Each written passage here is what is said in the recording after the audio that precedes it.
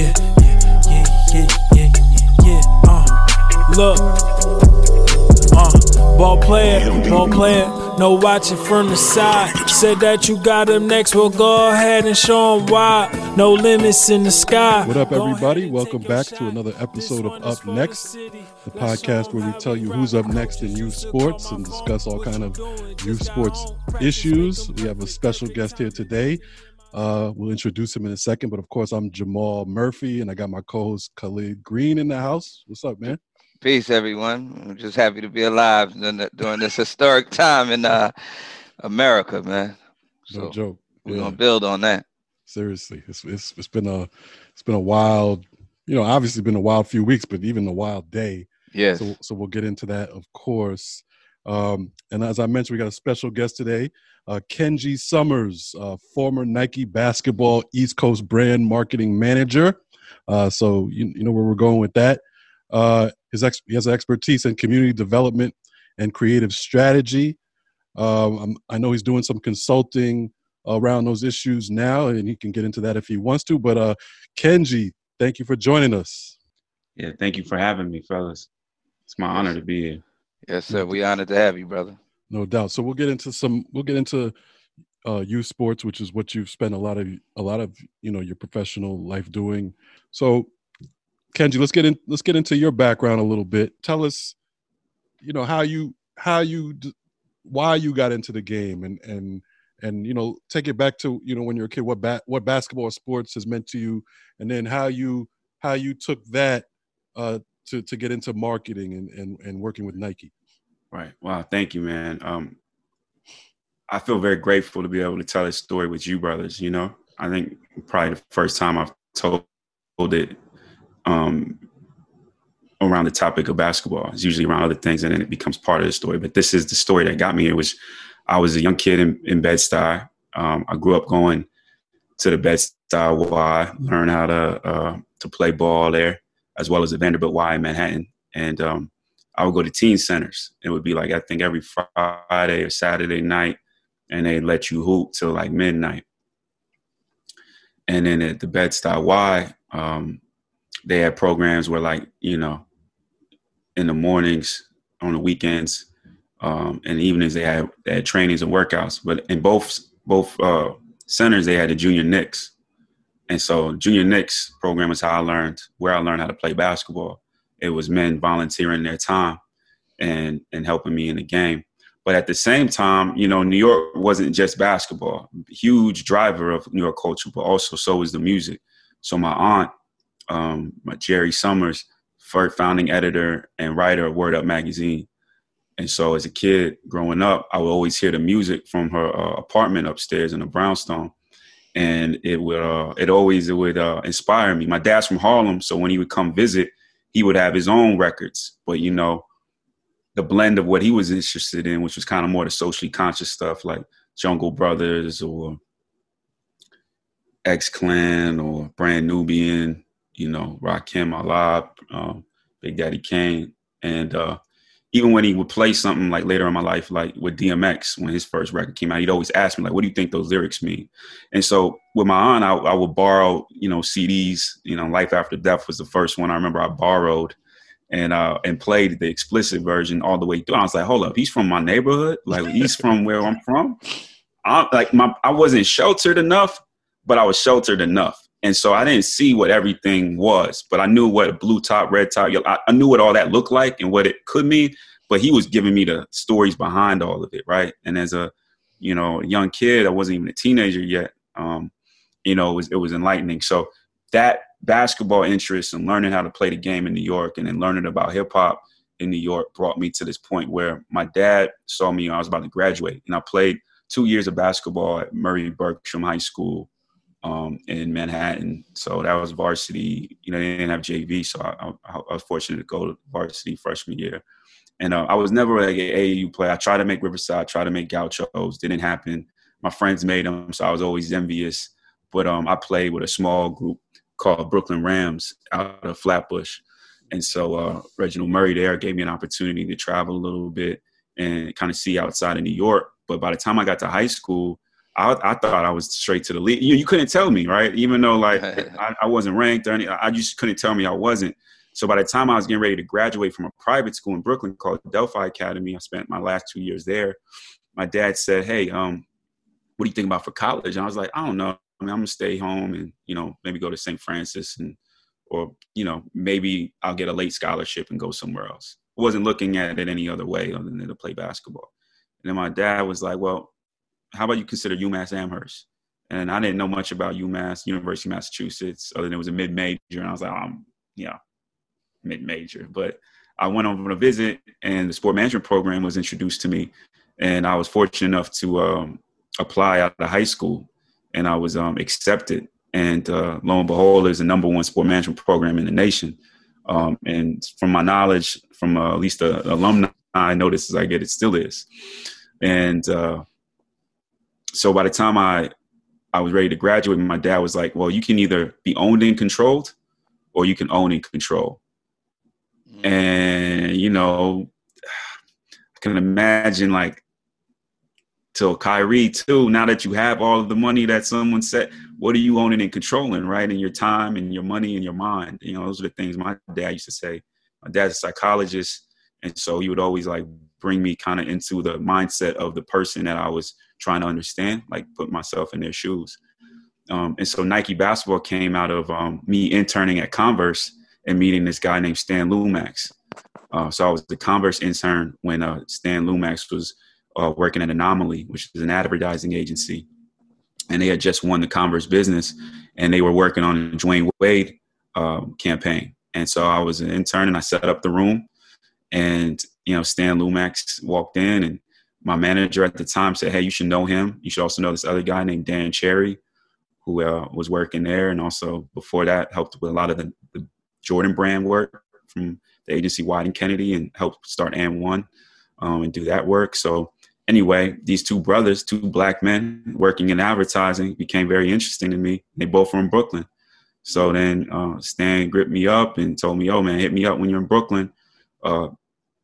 Less than 10 years later, around 10 years later, he said, "Hey, there's an opening in Nike basketball. You know, how much you use all this experience?" Because then I went and worked in advertising because of a lot of the inspiration from Stan Lumax and Cherry. And then I got an opportunity to start a career in advertising, and I really wanted to work in sport. So I worked on a campaign called Come On LeBron, which was a marketing campaign for the city of New York. And we involved Mayor Bloomberg to basically make a call to, you know, LeBron, like, "Hey, man, if you come play here, we're going to give you the keys to the city." And, you know, the business behind it, because I'm always thinking about the business and brand behind these decisions, is, you know, New York was #2 in tourism to Orlando, you know, Orlando, Disney World, so on and so forth. And that opportunity was a shot for us with a low budget to get us to #1. And while it didn't work to get LeBron to play in New York, it did work to get New York to #1 in terms of tourism travel and just spending numbers. So, and each time there's a free agency, I always look at that as like, yo, I wonder how much the city's putting into these recruitments, because it's not just the franchises a lot of the times, it's the actual municipality. So yeah, just to break it simple, like got to Nike basketball when it was down. So it's 2015, you know, we just had the NBA All-Star game. So I worked on that with an agency that Nike had, and got to see a lot. And I was always obsessed with the youth, you know, hence community development for me a lot of times is anchored around youth development. Each one teach one. It should be intergenerational. You know, it should be people that have come before you that are and are yet to come. You know, it should be like, you know, you should always feel like you can reach up, you can reach back, you can rise up, and you can reach back. And so I was really interested in like, how do we talk to like the youth consumer on a regular basis? And so I think that gets me to Nike, but I could tell these stories. I have a lot of them, but I think the reality for me was just like, it was really important to be a New Yorker working on Nike basketball in New York, you know, managing the East Coast. So, you know, Boston down to Miami, but really focusing on like, how do we get New York into a renaissance? And so that we can refresh a lot of, the stories and get some people, some new faces into the spotlight so they can have platforms. Mm. So working for Nike, you always say we'll keep it on the grassroots level. everybody knows, the shoe companies are, run the situation as far as grassroots is concerned. But what like, if you had to describe what the shoe companies, what are they there to do? Why and what do they do? Because people, everybody knows, it's the shoe companies that run stuff, but how do they do what they do? Right. How they do what they do. I think it goes back to the City Attack campaign that Nike did. There were brands here before Nike. It doesn't feel like that sometimes, but as y'all brothers know, it feels like Nike's always been here, but at some point, they really made a stake at he made a claim to, try to be number one. But I think a lot of that happened around City Attack. So that's when Bobbito, who legendary radio DJ, barber, sneaker aficionado, the first Nike basketball announcer, street ball announcer, somebody with a lot of blood, sweat, and tears in the game, from Harlem, was brought on to consult with Nike basketball. So a lot of it has to do with whether it be Nike, Adidas, Fila at one point, Reebok. I never want to leave anyone out. Converse, of course. I think what they're supposed to do, if it's from our perspective in grassroots basketball, it is to provide resources and provide excitement to get kids involved in the game. What has happened over these years is that we've become, when I say we, I mean the community's become dependent on them for financing and for the excitement and for providing a platform for the athlete, for the young athlete. And the reason that Nike, Adidas, all of these brands came was because we were always already doing that. One of the mentors I have in this game that was one of my basketball coaches, the legendary Jim Couch of Dykeman, was Kareem Abdul-Jabbar's first basketball coach, and also still runs his Jim Couch National Training Showcase and Uptown Challenge. And what he told me, he broke it down to me. He was like, Kenji, before Dykeman was Dykeman, I remember it was I think in a Italian community, and then blacks came, obviously we got, not obviously, but we got pushed further uptown from some of the other neighborhoods. And then at some point there was a huge Dominican migration. And so then when at that point there was white flight, a lot of the veterans from, I believe, the Korean War and probably even before that, the Vietnam, they were coming back with these opportunities now to, want to revitalize their community. So now we have public housing. And so then it started with creating opportunities in public housing for kids to learn life skills through the game of basketball. And, of course, to, have the opportunity to exercise and compete. And then it starts to expand. And then, for me, the change happened, when I think about from brand perspective, is when Riverside went on their run. And so did the Gauchos. And then as a result, all the top players were playing in the CHSAA, as well as PSAL. But I feel like CHSAA is arguably, where the greatest talent came from in that generation. So for me, I remember it was three point guard All-Americans, Talik Brown, Andre Barrett, and Omar Cook in the same year. Right. And so by then it's all these brands are now the talent's coming from here, the excitement's coming from here, the culture's coming from here. And it never hurts when you have a franchise that's winning. So that when the Knicks were having their runs, it really helped grow the game. So a long way to answer your question is that the brand is supposed to be a facilitator, but now the brand has become the dominator. And it's one of those things where you're not going to really know how you can change things, if you even want to change things, unless you know the history. Right. So $40 million slave is incredibly important for me from take a zoom out and just understand these conveyor belts that happen in our communities. So now our best kids, as you all know, you get seen, now you're on a conveyor belt to prep school. And once you're in prep school, you're spending less time in the city, you have less connection to the community, less connection to the community. You may come back and play, but no one really knows you. So then you don't feel the love. So you don't want to come back when you're a pro. And so the brand, that was always one of our challenges. How do we tell stories about New York when our best players aren't even really, repping New York. Right. And that's what's going on. I mean, we Jamal and me have had many players on here already that, some of the top players that are top 10 in the country, and they're from New York, but as freshmen, they're already gone. Right. So, like kid, we had Anthony Gilks on. He's one of the top kids in the country. He's already at IMG. He went there out of 8th grade. So that speaks to what you're saying. Yeah, and the ones who haven't gone yet, they look at that as an option. And then so you get that too. The talk is for the past at least 10 years or so, New York has fallen off. They don't produce pros like they used to. But most people don't know who's from New York. You don't even know because like you said, in high school, they're prep school, and that's how they go to college and they're introduced as he's from Connecticut, wherever he went to prep school or something like that. So you don't even know any of these guys, who were probably born in New York. Yeah. I have a question. As a marketer, would that be something that would be an advantage if the kids did stay in New York? From your perspective? 1000%. The storytelling opportunity, and I'll just say it from this perspective. I had an opportunity to meet this young man named Sheck West. He became a rapper and had a lot of success with a song, and I would say 2017 that charted and went to number 7 on the Billboard Hot 100 singles chart. And I met him because I was looking for a muse for Nike basketball, and I really just wanted somebody who could represent not just the performance, but the style of the game, the culture of the game, had interest outside of just playing basketball.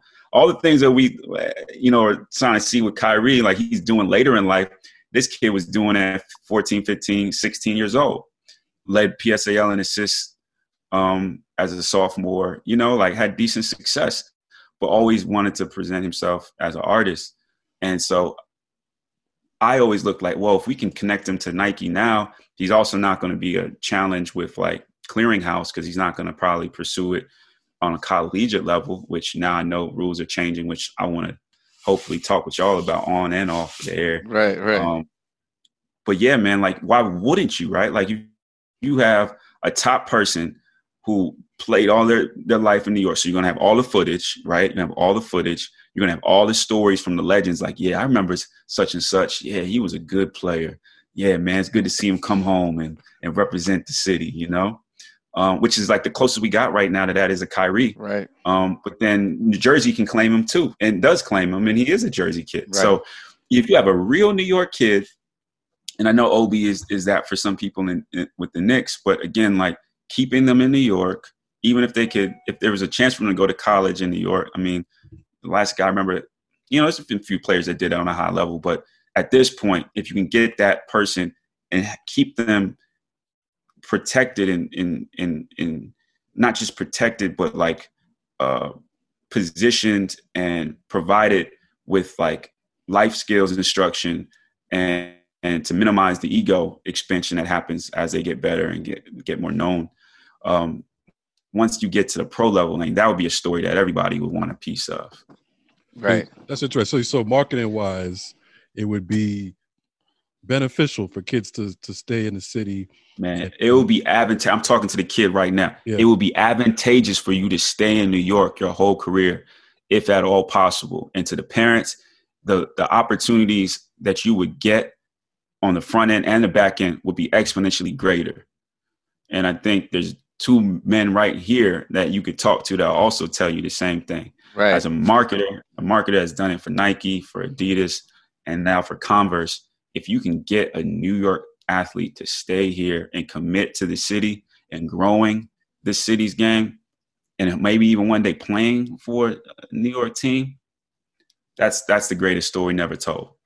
So, and the other greatest story never told is that a lot of them are not trying to stay here because they're trying to avoid the Regents. The Regents exam is like a monster, and they're like, "Yo, I'm out of here. I'm not doing that." So that's part of the other. That's the other part of the story. And then the other part is let's get into the name, image, and likeness discussion. another part of it is that, yes, they would be able to market themselves, but they wouldn't be able to benefit from it until much later. So they can't really, you're not really going to put two and two together like that, because it's not, you could tell a kid, oh, you stay here, you stay in New York, build your brand or whatever, but that brand isn't doing anything for them, and it's not allowed to if you want to play college basketball. So let's talk about that. The fact that these, all these other people making millions and billions of dollars off of these kids, even at that young age, but the kid is not allowed to profit off of that. So, what's your thought in terms of, kids being allowed to profit, just like, young rappers can profit off what they're doing. Sheck West was able to profit. Why can't the young basketball player profit? Yeah. I think a lot of that is in $40 million slaves. So I won't even pretend to have any original thoughts on this. But one thing I noticed, it was like I would ask people in other areas of Nike, like in football or soccer, so to speak, like you go to any other country, or even in this country, if they choose to, they can go pro at a very early age and enter academy system and get nurtured. And again, I think that's the biggest challenge for me. It's like the money-making opportunity, if you're not nurtured properly, you don't learn financial literacy, and you don't discover or unearth your purpose, like your destiny, your reason for being here, you're going to lose any of that anyway, or you'll be unhappy with it, which I think is what we're seeing with a lot of athletes. I don't know if y'all saw that story of Ben Gordon on Players Tribune, but it was fascinating for me. He told a lot of his challenges with mental health and how the game of basketball kept him sheltered from his mental health challenges because he had something to focus on firmly all the time, which is how when I describe when people are like, yo, what is it like to meditate? I'm like, it's keeping your focus on one thing for as long as you can. That's like one level of meditation. And so basketball is like a meditation. And so you're doing it. But if you're not growing, it's essential, but it's not enough. Meditation, just like basketball, is essential, but it's not enough. You need the other areas of life to fill you up. And so name, image, and likeness, man, like I would love to give perspective on that to the youth themselves and to the parents and to the coaches, because, it's like, I think people try to run to the finish line. They try to get to the finish line without understanding like the mechanics of running a proper race. So you're not exhausted by the time you get there, and you're not beat up and tore up by the time you get there. I think the example that so many kids should look at right now, as well as, I don't like the term handlers as much because it always like implies like negativity. But for those that are positive, I would say, look at like Jelly Fam, man. Like imagine if they had name, image, and likeness opportunities from the time they did. From the time I would say Zay made the statement about Jelly Fam, and I think it was, I don't know when Cash told me about this movement, but I would say it was around, for me, 2015, 16. Well, if they had name, image, and likeness opportunities from then, even if it was a open marketplace where like the schools don't have to pay, but there's something that's like regulating it on the back end, like their college funds, for their kids and their kids are already probably paid for, let alone any investments they probably could have made. And then internationally, think about how many youth basketball players from all over the world in Asia and Africa would wanted to have, got a piece of that or been inspired by that, or created like Jelly Fam Johannesburg or Jelly Fam Seoul, your Jelly Fam Shanghai. And it's a shame that because of NCAA's regulations, and it's all consultants, right? NCAA is primarily consultants. So everyone's trying to like maintain their personal financial interests, or power, and influence. But yeah, like if it was opened up earlier, which now is going to be what it is, I really hope people are looking into all the details. And I'm looking to get skilled up and learn more about what name, image, and likeness opportunities are going to be. Yeah, because we bring on kids on here. You just spoke about Africa. We brought a 8th grader on here from Africa. He has like 30-something thousand followers on Instagram, and we're on a regular. We're bringing kids on that have 50,000 followers and 75,000 followers. So that's income right there. That's residual. That's stuff that they should be able to turn that into something tangible, monetarily speaking. 1,000%. I was told a story, man. I love this topic, by the way. So you just tell me if y'all want to. But like the story of Space Jam. Y'all heard the story of Space Jam? No. You know the next one's coming out with LeBron, right? Yeah. This right. summer. Well, the story of Space Jam, it was an ad campaign featuring Bugs Bunny and Wieden and Kennedy, an ad agency independently owned out of Portland, Oregon. It's been Nike's, I would say, agency of record for decades now. Came up with the idea of this character and the ad, or not the character, but the ad and the Warner Brothers character, right? And they went to Nike's CEO at the time, founder, now chairman, I think emeritus, Phil Knight, and said, hey, we want to do this movie with y'all based on a character. Like, what do you think? He was like, yo, we don't make movies, we make shoes. Yo, I can't say the exact number because I don't want to get it off, but the exact number of what that first franchise grossed from film to soundtrack to merchandising. There's kids right now, in my estimation, their creativity, our kids, right? Like, absolutely. Especially young Black kids, they're beaming with creativity. That's why everyone wants them for the focus groups. That's why I did. Right. Like, I want all these other kids that are just trying to be like the Black kids. Right. And that's just really cut and dry, right? Right. Not to say that other people don't have their cultural identities and nuances, but Black kids drive the cultural shifts and thus the trends monetized and commercialized by all of these major brands, sneaker brands. And so it's like the opportunities for name, image, and likeness for me aren't just like, yo, give them a Gatorade bottle and have them talk about Gatorade. It's like, yo, come up with intellectual property and then keep the points and then get a fee for selling that idea to the brand. Because they want your ideas anyway. So they're either going to harvest it by going through your basketball coach and getting you for a focus group, or going to somebody like me and saying, hey, man, can you get us this information? And for me, it's like, yo, everybody should win. It really should be that simple. And I know everyone has to do the math on it. But like, growing up in New York, we always talk about supreme mathematics. So whatever math that people are talking about, on a base level, like you just take it up to the supreme math. Like what you as a creator, as a maker, owner, cream of planet Earth, choose to do with your time, your mind, and your money. Right. And tell a parent, yo, listen, take one of these ideas, send it to somebody like, I don't know, Kenji or me, because I have an agency called Future Current. It's creative shopping, and it's a school. So we take young people, our latest interns, a Riverside kid who's from Harlem, and he's a senior in college. And we're just trying to show him game, give him opportunities to create things.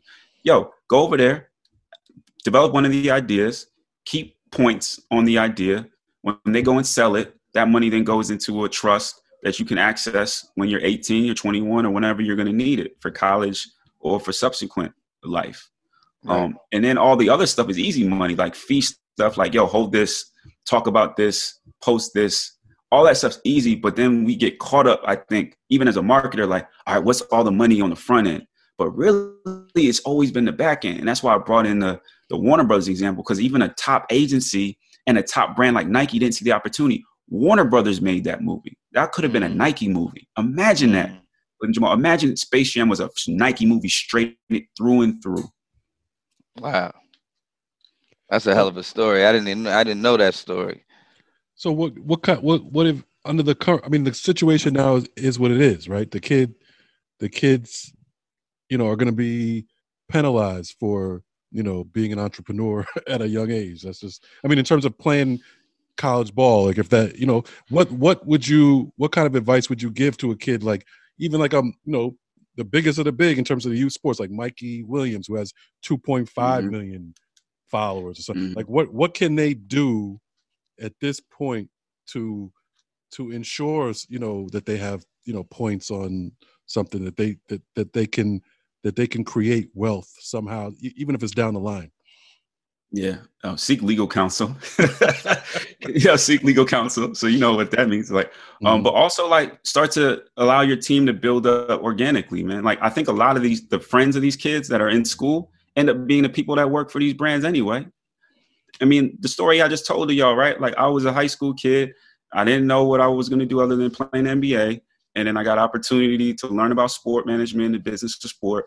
And then I thought one of the players I was friends with, we had Gary Forbes go to UMass at the time. So it was a Brooklyn kid. I was like, oh, maybe I'll get lucky and be an agent for Gary. You know what I mean? But now it's like, you can be all these things.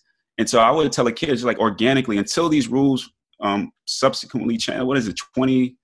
What Yeah, but year even when they change, we don't know how they're going to change. We don't know. Right. They might. I would bet what they're going to do is they're going to change the rules just enough, just a little bit to try to satisfy some people. So they might change it once you get to college. They might say once you get to our school, now you have name, image, likeness. But if you dare try to do it before you get to the school, you're ineligible. You know what I'm saying? Yeah. You know what I would do? There's been conversations about HBCUs and what that may look like. And I think that's an interesting option for colleges, because maybe, HBCUs would, as a conference or different conferences could shift their rules independently of the NCAA. But the other thing I would do if I was the kid, because I know how many kids link up now, right? Like you link up with your homie from the East Coast and from the South and the Midwest. I would hook up with people internationally. Like if I was a basketball kid right now, I would hook up with those soccer kids in those academies. And I think it's a good idea because I just got chills down my neck and on my forearm. Right. And I would, again, like I mentioned, Jelly Fam Johannesburg, Jelly Fam Seoul. If I was those kids, if I was those AAU programs, let's give it that clearly, right? If I was AAU programs, I would not only just be hooking up potentially with other AAU programs within the Nike League or Adidas League or whatever leagues are out right now. I would be hooking up with soccer academies and saying, hey, what are the learnings that you have? And because like they're obviously ahead of us and they're like 50 years ahead. And so I would be hooking up with them. And that's just soccer is just for me, like the most clear comparison. A lot of poor Black and brown kids that get opportunities to play at high levels and they get groomed and hopefully developed from a very young age. And I would try to create like the brand between them. So then the opportunity is, all right, if you're not making money as a basketball player, this academy is already creating these funds for your programs, the AU programs. And now you're sharing influence and you're sharing money. And I think the only challenge then becomes how do you make sure they're still able to compete? Because, someone's going to try to challenge it and test it and try to like interrupt it. But what I'm learning right now, and like I love Kyrie for that, is like, there's enough money in the athletes.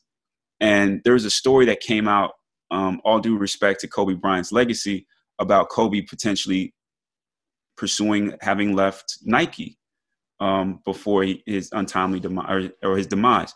And for me, it's like, there's just those moments happen. I always take note and put a pin on it because I'm like, by myself, I don't have enough resources to even investigate it. Together, we can start thinking, what was in his mind? Who did he talk to that we could talk to? Because these kids, because he wasn't a huge fan of the AAU system anyway. And so what does it look like? And he's European in a sense, right? He's Italian. So he obviously knew about the soccer academy system. And I would say the Mamba School was very much in that lane. So I would like look at like, how do you internationalize? The same way the Panthers and other movements sought to internationalize, or what Huey Newton would speak about was intercommunalism. So maybe it's less about the nations we're from, but the community that we are. Right. And so from, Brazil to anywhere there's people of color, really, but anywhere there's people of culture, anytime you find people of your culture, link up, share resources, understand if you need to put legal counsel again, if you need to put some stuff on paper, do it early and make sure everyone's taken care of. But I think there's been enough examples from Triple B to Jelly Fam to Young Bull and Colin Sexton stuff to, a lot of these basketball movements, clubs like that kind of came and went because they couldn't be sustained. I think the academy system is where you go, and there's youth programs in those academy systems. And not only that, this is the last thing I'll say on this point. There's a lot of youth programs that get points. They get percentages based on what happens when their players sign those deals with the academies.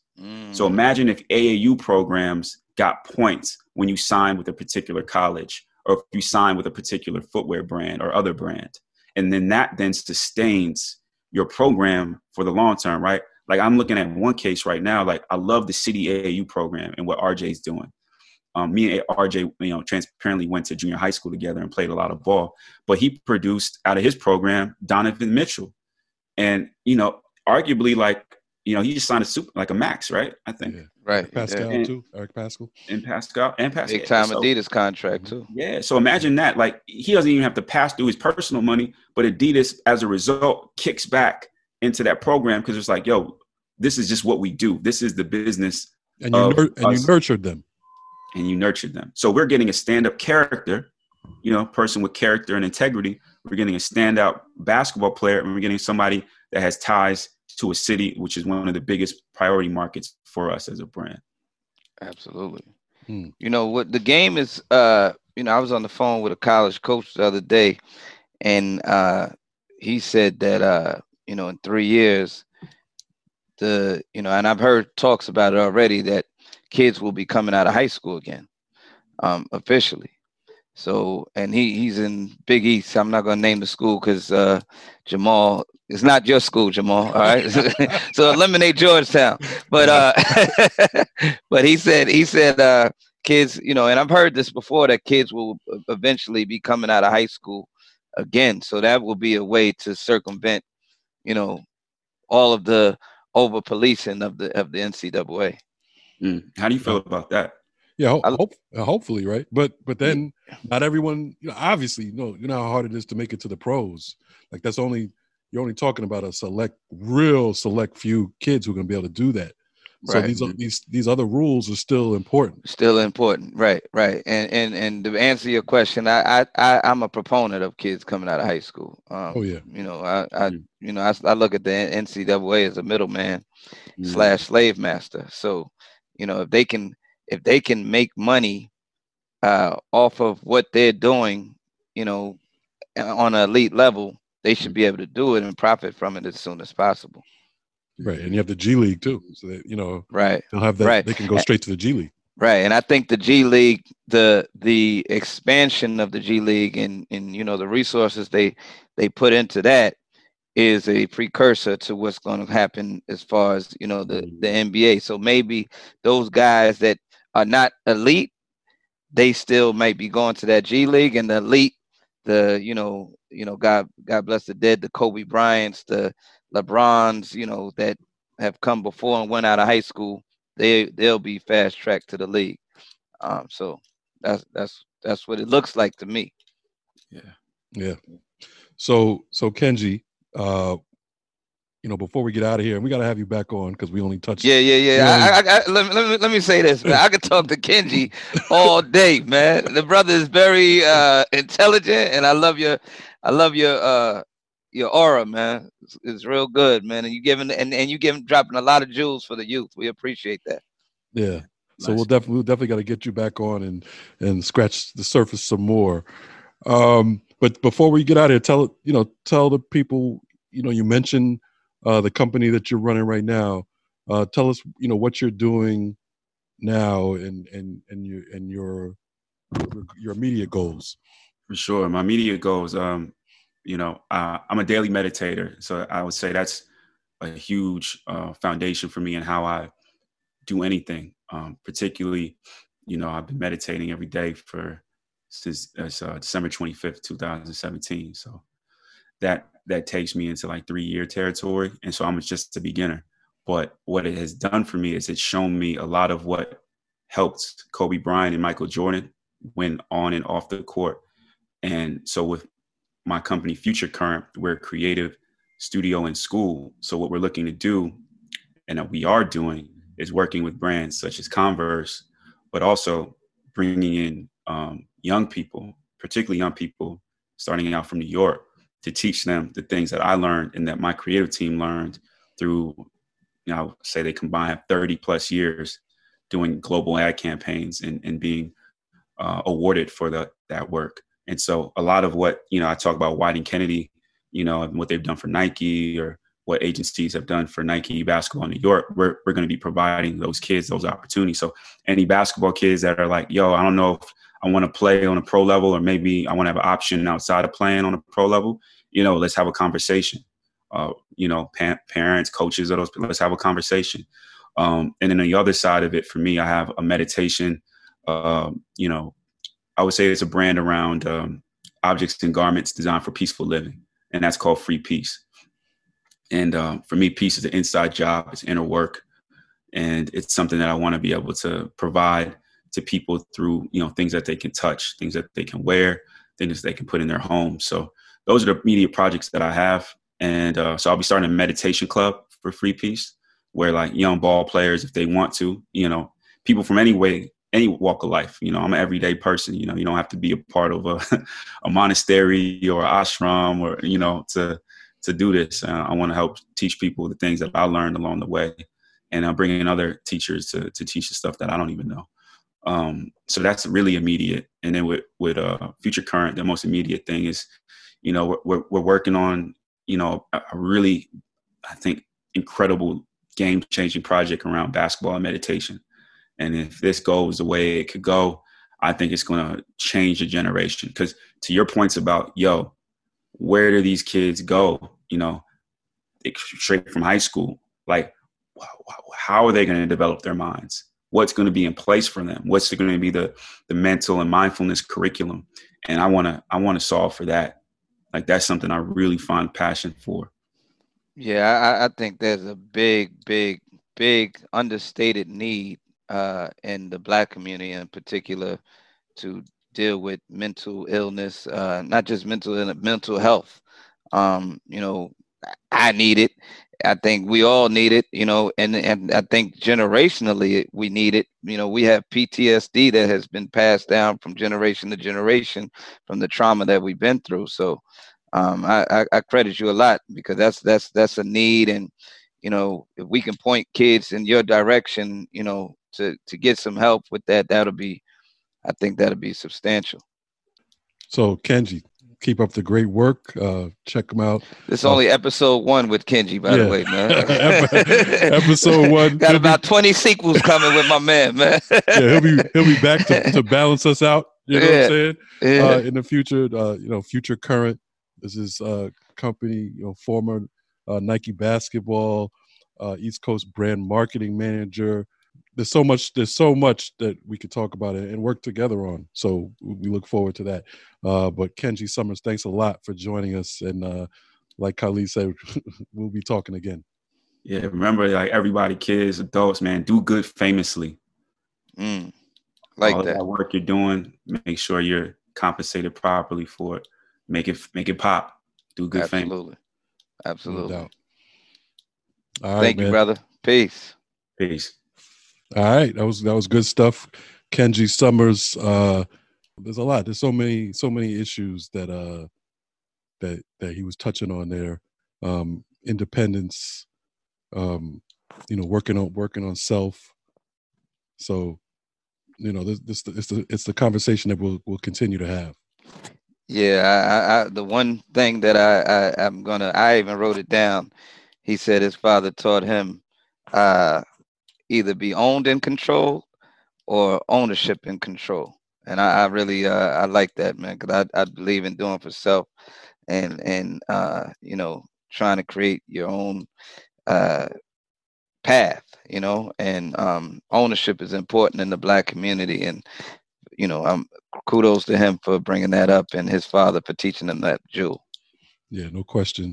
And you got to figure out a way. Like, we always talk about the rules that the NCAA or other places put in effect, but we don't really have to follow those rules. We can think of ways to like you said, own and control our own talents, our own own what we bring to the table.